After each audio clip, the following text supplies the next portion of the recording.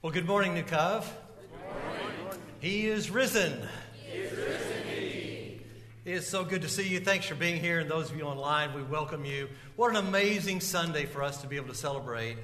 I want you to know this past Wednesday, the Bonham Space History Museum auctioned the following lunar dust little capsules. It was taken from the Apollo 11 1969 mission, and they finally put it up for auction. These 5 specimen marks the first time Apollo 11 findings could be sold at an auction. Still in its case, and this rare relic was sold for, are you ready for this? $504,375. When you leave this morning, we're going to share some of that with you. Now, there are still some who think that the moon landing did not happen. They figured since it was a space race to beat the Russians to the moon, the landing of the moon was staged in spite of eyewitnesses. You had Neil Armstrong's testimony, you had video, you had a collection of dust, as you see, that does not match any of the particles on the Earth today. But today we focus on something much larger than moon dust. We celebrate the one who made moon dust. And I'm excited for us to talk about the fact of Jesus and the relevance of him being raised from the dead. Now, one of the things I want to talk about, I do realize that some still question the validity of Jesus' coming back alive. We'll talk just for a moment about that. We'll touch on some evidence of the resurrection. But I want us to spend the bulk of our time on the relevance of the resurrection. So what? It should make a difference, but so what? And so the passage that we're going to look at, no surprise to those of you who've been here over the past 40 days, we're in the book of Mark, and if you brought your Bibles, Mark 15, verses 42 to 47, we'll start with. Page 1022 if you're using the Bible in the seat pockets in front of you, and you're welcome to take that Bible home if you don't know where yours is. Mark 15, verses 42 to 47. It was preparation day, that is, the day before the Sabbath. So as evening approached, Joseph of Arimathea, a prominent member of the council, who was himself waiting for the kingdom of God, went boldly to Pilate to ask for his body. Now this is important for us to know when we talk about the evidence. Jesus died in mid-afternoon on Friday. Sabbath began at sunbreak, at the evening sun as it would go down. And then, of course, on Saturday, there was no way they could bury the body. No work was to be done. So Joseph of Arimathea, and he calls him by name, Joseph of Arimathea, he sees that Jesus is dead, and he wants to be able to bury Jesus' body before the Sabbath starts. Let's look at verse 44. Pilate was surprised to hear that he was already dead. Summoning the centurion, he asked him if Jesus had already died. When he learned from the centurion that it was so, he gave the body to Joseph. So Joseph bought some linen cloth, took down the body, wrapped it in linen, and placed it in a tomb cut out of the rock. Then he rolled a stone against the entrance of the tomb. Mary Magdalene and Mary, the mother of Joseph, saw where he was laid.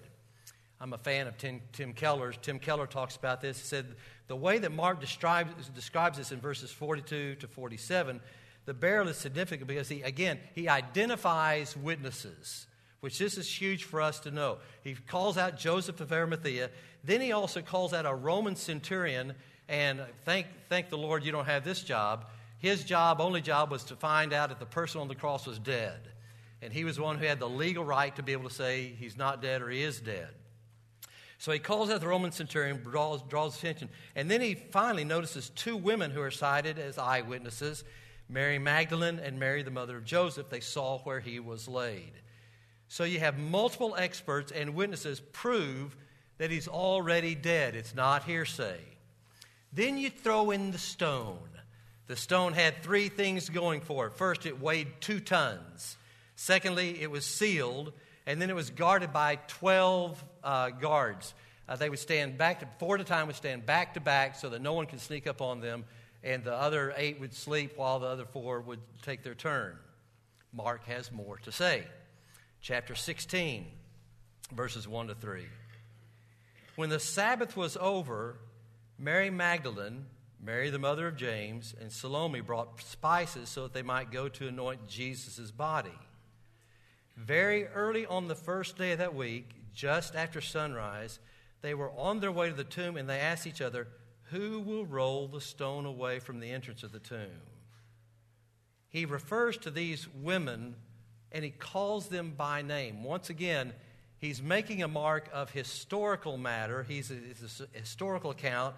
It's not a legend. The fact that he repeats the names, he's basically saying, if you want to check out the story, check out these ladies that were there. They're still alive. You can ask them. Paul later on makes a long list of people found in 1 Corinthians 15. Let me quickly run to that, and then we'll come back. Jesus was seen by Peter. He was seen by the 12. After that, he was seen by more than 500 of the followers at one time, most of whom are still alive today. Some have died.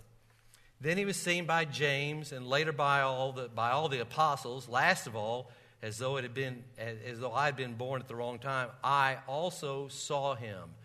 So Paul makes this record going, there are so many people. Check out the 500 plus people. If you wonder if Jesus was really dead, check out the 500, and check out the 500 who also saw him alive after the third day. Back to the story, verse 4 of chapter 16.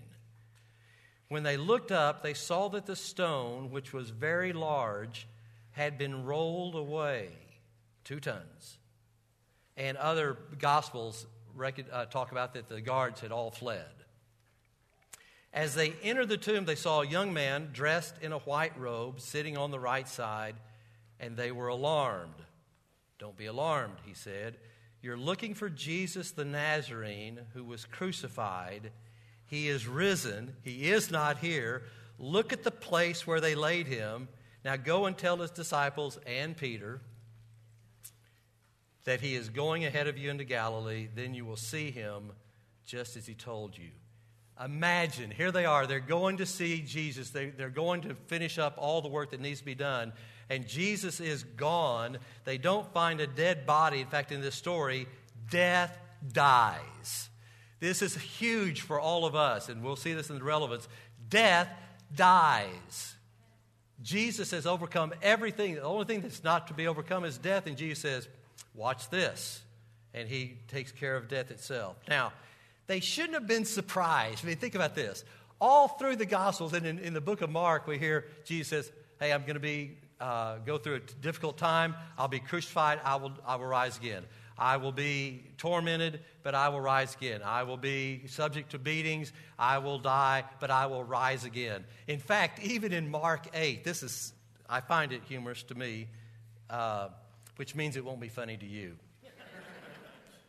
But in Mark 8, Jesus tells Peter, I'm going through a hard time in Jerusalem. I will be beaten and spat upon, but I will die on the cross and I'll be raised from the dead. And Peter rebukes him.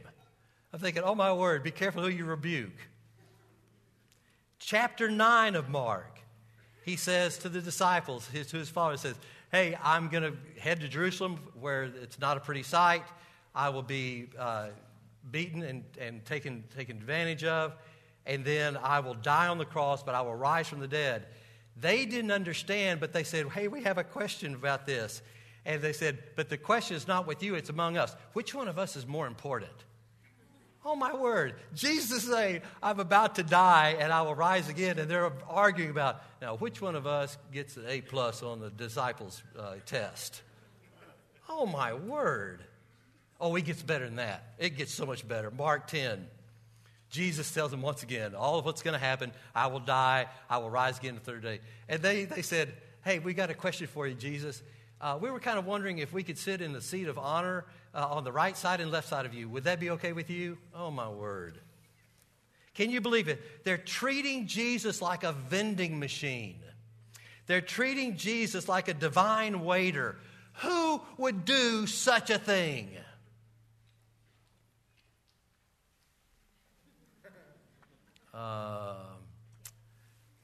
I can find myself so many times treating Jesus like a vending machine or a divine waiter that he works for me. Well, you would have thought that at least one of the disciples would thought after the third day, hey, it is the third day, maybe we should go check out the tomb. You remember Jesus did say something, but no one did. They did not expect a resurrection at all. It didn't occur to them that there would be a resurrection. Now, before we give them any more of a hard time, which I've already done enough of that, maybe we should do a little self-examination. Maybe we get so preoccupied with life and have so many different events and busyness, good things, bad things, all kinds of life happens, and we forget about the power of the resurrection and how Jesus wants to impact our lives.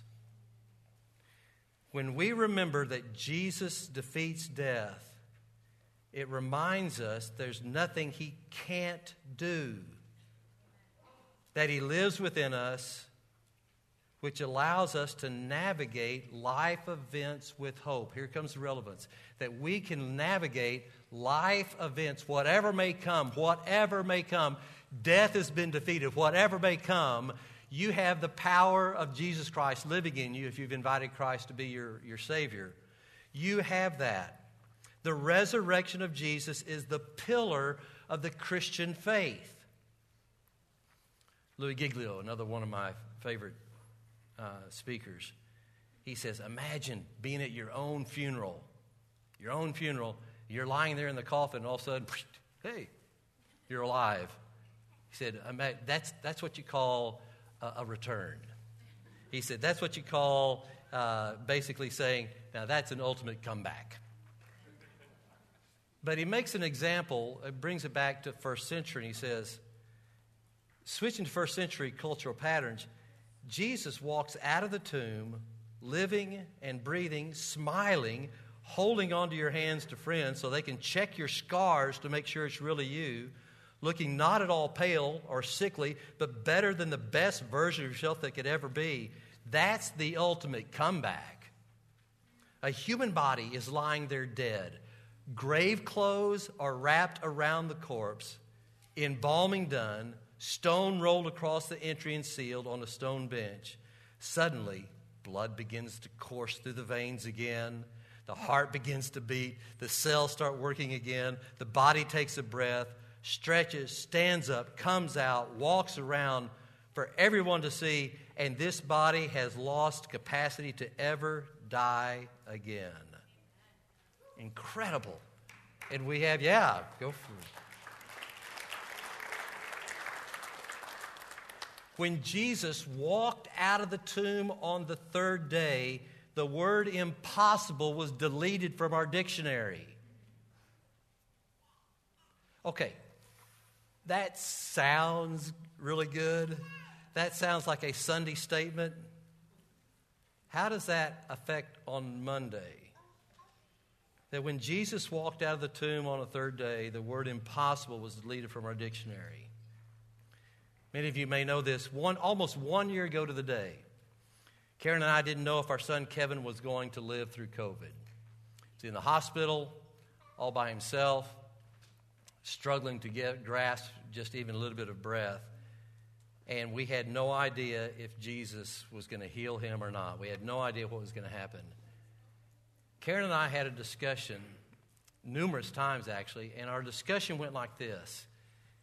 Do we really believe everything we've been teaching all these years? And if we really believe that Jesus joins us where we are, then don't you think he will take care of us regardless of what may come? Simple, not easy. It's simple to say that. It's just not easy to live out. I call it preemptive faith. Now, that may sound redundant to you, preemptive faith. But when you preempt faith, it's a front-end decision to trust regardless of what comes. It is a front-end decision that you make to say, I'm going to trust Jesus regardless of what may come. Now, I can tell you he's 100% this year. So you say, well, easy for you to say preemptive faith because now he's all fine. Okay, you could say that. 1 year ago, at the very same time that Kev was in the hospital, I was diagnosed with Parkinson's. Preemptive faith. If Jesus can carry us regardless, then certainly can't he do that? Well, absolutely. Whatever may come, it's just whatever may come that you say, God, this relationship is falling apart. I trust you with this, my finances, my health, whatever it may be. That we decide to make a decision that if Jesus ultimately beat death, and if the power of Jesus, the Spirit of Jesus who was raised from the dead, lives within us, don't you think he can probably help me through whatever may come? We're going to challenge all of you to embrace preemptive faith, that you would make a decision this morning or recommit to a decision. Say, because of what Jesus has done on the cross, I'm going to give my life to him. I'm going to trust him, whatever. Again, when we remember that Jesus overcame death, it reminds us that there's nothing he can't do. That he lives within us, which allows us to navigate life's events with hope. It's not a guarantee of problem-free living. We live on this side of eternity, so we all are subject to issues. But it's a guarantee that you will never be alone. It's a guarantee that the one who created moon dust is with you. You see, the empty tomb is a promise that God will never leave his redemptive work half done. And that's the beauty of you making a commitment to Jesus today, that he will continue to work out whatever he wants to develop within you. Okay, so I'm not landing the plane, but I'm circling the runway. The list of objective evidence regarding the resurrection is substantial. So here's what we looked at. Jesus' body was dead. The stone was rolled away. The tomb was empty. The Roman guards were AWOL. The grave clothes were present. Hundreds of witnesses reported what they saw. But there's one last thing I want to talk about that I think just covers all these other evidence. Someone has to explain how a scared group of disciples were transformed into bold, courageous leaders. Changed lives. Because they recognize that Jesus, who was raised from the dead, lives within them, and there is nothing they cannot do with the power of Jesus in their life. All the disciples, according to sources outside the Bible, so I'm even laying claim to sources outside the Bible. Even so, according to sources outside the Bible, all the disciples suffered martyrdom except John, who died on an island. People do not die for something they don't believe in. People do not die for a lie. I can tell you my life's different because of what Christ has done. And many times it's a moment-by-moment decision. Say, this preemptive faith, I'm going to trust you. I'm going to trust you. I want you to redeem what's going on in my life. So why is the crucifixion and resurrection such a big deal? Look what he's done. Look what he's done. Because Jesus beat death, we can handle anything that the world gives us, throws at us. He can help us handle devastating of crumbling relationships. He can take care of failures, the general disappointments of life on this side of eternity, the loss of a loved one, trying to navigate. How do you navigate the loss of a loved one? Betrayal, whatever. You just name it. Jesus' victory over death gives us the opportunity to overcome and face anything that may come. The secret is how Jesus' resurrection life infuses our ordinary lives with the same kind of power. Louis Giglio continues with this. The resurrection power of the Almighty God that brought Jesus up from the grip of the death and hell, is living in you. We need to take hold of this. We need to be sure that we understand how important the resurrection of Jesus Christ is to us personally. It's a complete game changer. So what do? We're caught between the already of the resurrection and the not yet of his return. What does this mean for us? I close with Galatians 2:20. We've been crucified with Christ. I no longer live, but Christ lives in me. And the life that I live in the body on this side of eternity, I live by faith in the Son of God. Preemptive faith would be a good way. I live by faith in the Son of God who loved me and gave himself for me. Look what he's done. He's provided a solution. He would live a life that we could not live. He would bear punishment that we should take on. His job description was to come and to lay his life down for all of us. Look what he's done. All so we could experience what we could never achieve on our own, never earn our own, never buy on our own. Look what he's done. Let's pray together. Father, I pray that as we begin to move toward the end of this service, that this really would be just the beginning. That we would give our lives to you.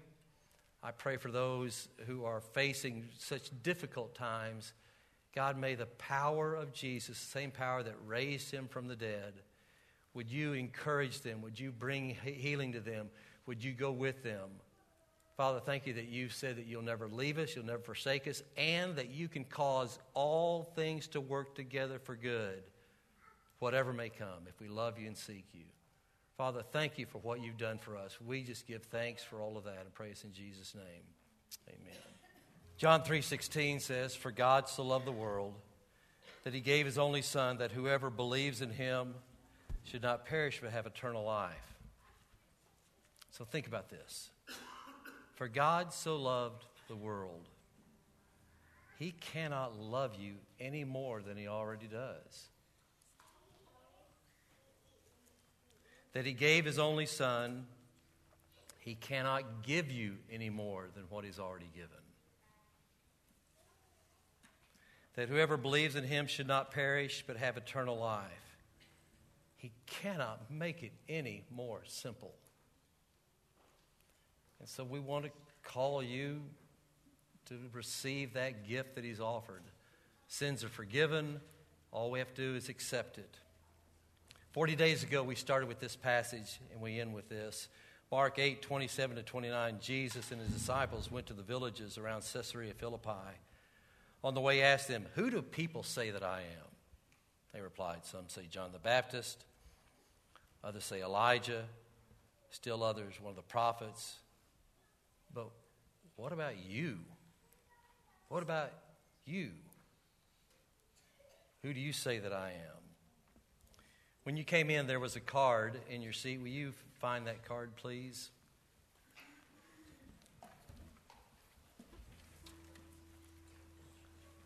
We have a statement of faith. We're going to close with some singing.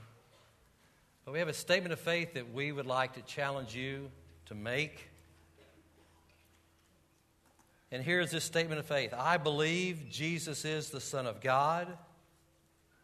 I believe Jesus is the one who became a man to save humankind, the one who died on the cross to pay for the cost of my sins, the one who's raised from the dead, the one who will return one day to rescue those who follow him. I believe Jesus is my Lord and my Savior. We're going to ask you to commit to this. Maybe you've been thinking about becoming a follower of Jesus for some time, and you've just, for whatever reason, been checking it out, and maybe this is the exact time that God knew you would be here to experience this. And what a great day on an Easter day to say, Jesus, thank you for what you've done for me, and I receive it. And for many of us, it's about a solidifying or renewing. And so for those of you who are already followers of Jesus, I want to ask you to recommit, just to solidify this faith to say, I believe these things. So here's a prayer I'd like for all of us to pray. We'll pray it aloud together in just a moment. Jesus, right now, I choose to trust you with all my life. tried to make life work apart from you. It's not working. My life is full of sin. I cannot do enough good on my own. I admit that because of my sin, I need hope. So here I am. I lay my past, my present, my future wide open before you. Thank you for giving your life for me. Thank you for paying the full balance of my shortcomings by dying on the cross and rising from the grave. I trust you with my life. I'd like to call all of us to pray together. I'll lead it, but I want us to pray it aloud. And God knows your heart. Maybe this is time to recommit to Him. Or this may be the very first time that you've ever prayed this. He knows your heart. He hears. Let's pray this together aloud. Jesus, right now, I choose to trust you with all of my life. I've tried to make my life work apart from you, and it's not working. My life is full of sin, and I can't do enough good on my own. I admit that because of my sin, I need hope. So here I am. I lay my past, present, and future wide open before you. Thank you for giving your life for me, paying the full balance of my shortcomings by dying on the cross and rising from the grave. I trust you with my life. So you fall into one of four categories. Everybody in this room and online, you fall into four categories. Today, maybe you fall into the category that you've decided to follow Jesus for the very first time. I'd like for you to check that. Or maybe you fall in the second category that you're already following Jesus. Respond. Third, I'm considering following Jesus. I just think that's awesome that you would even consider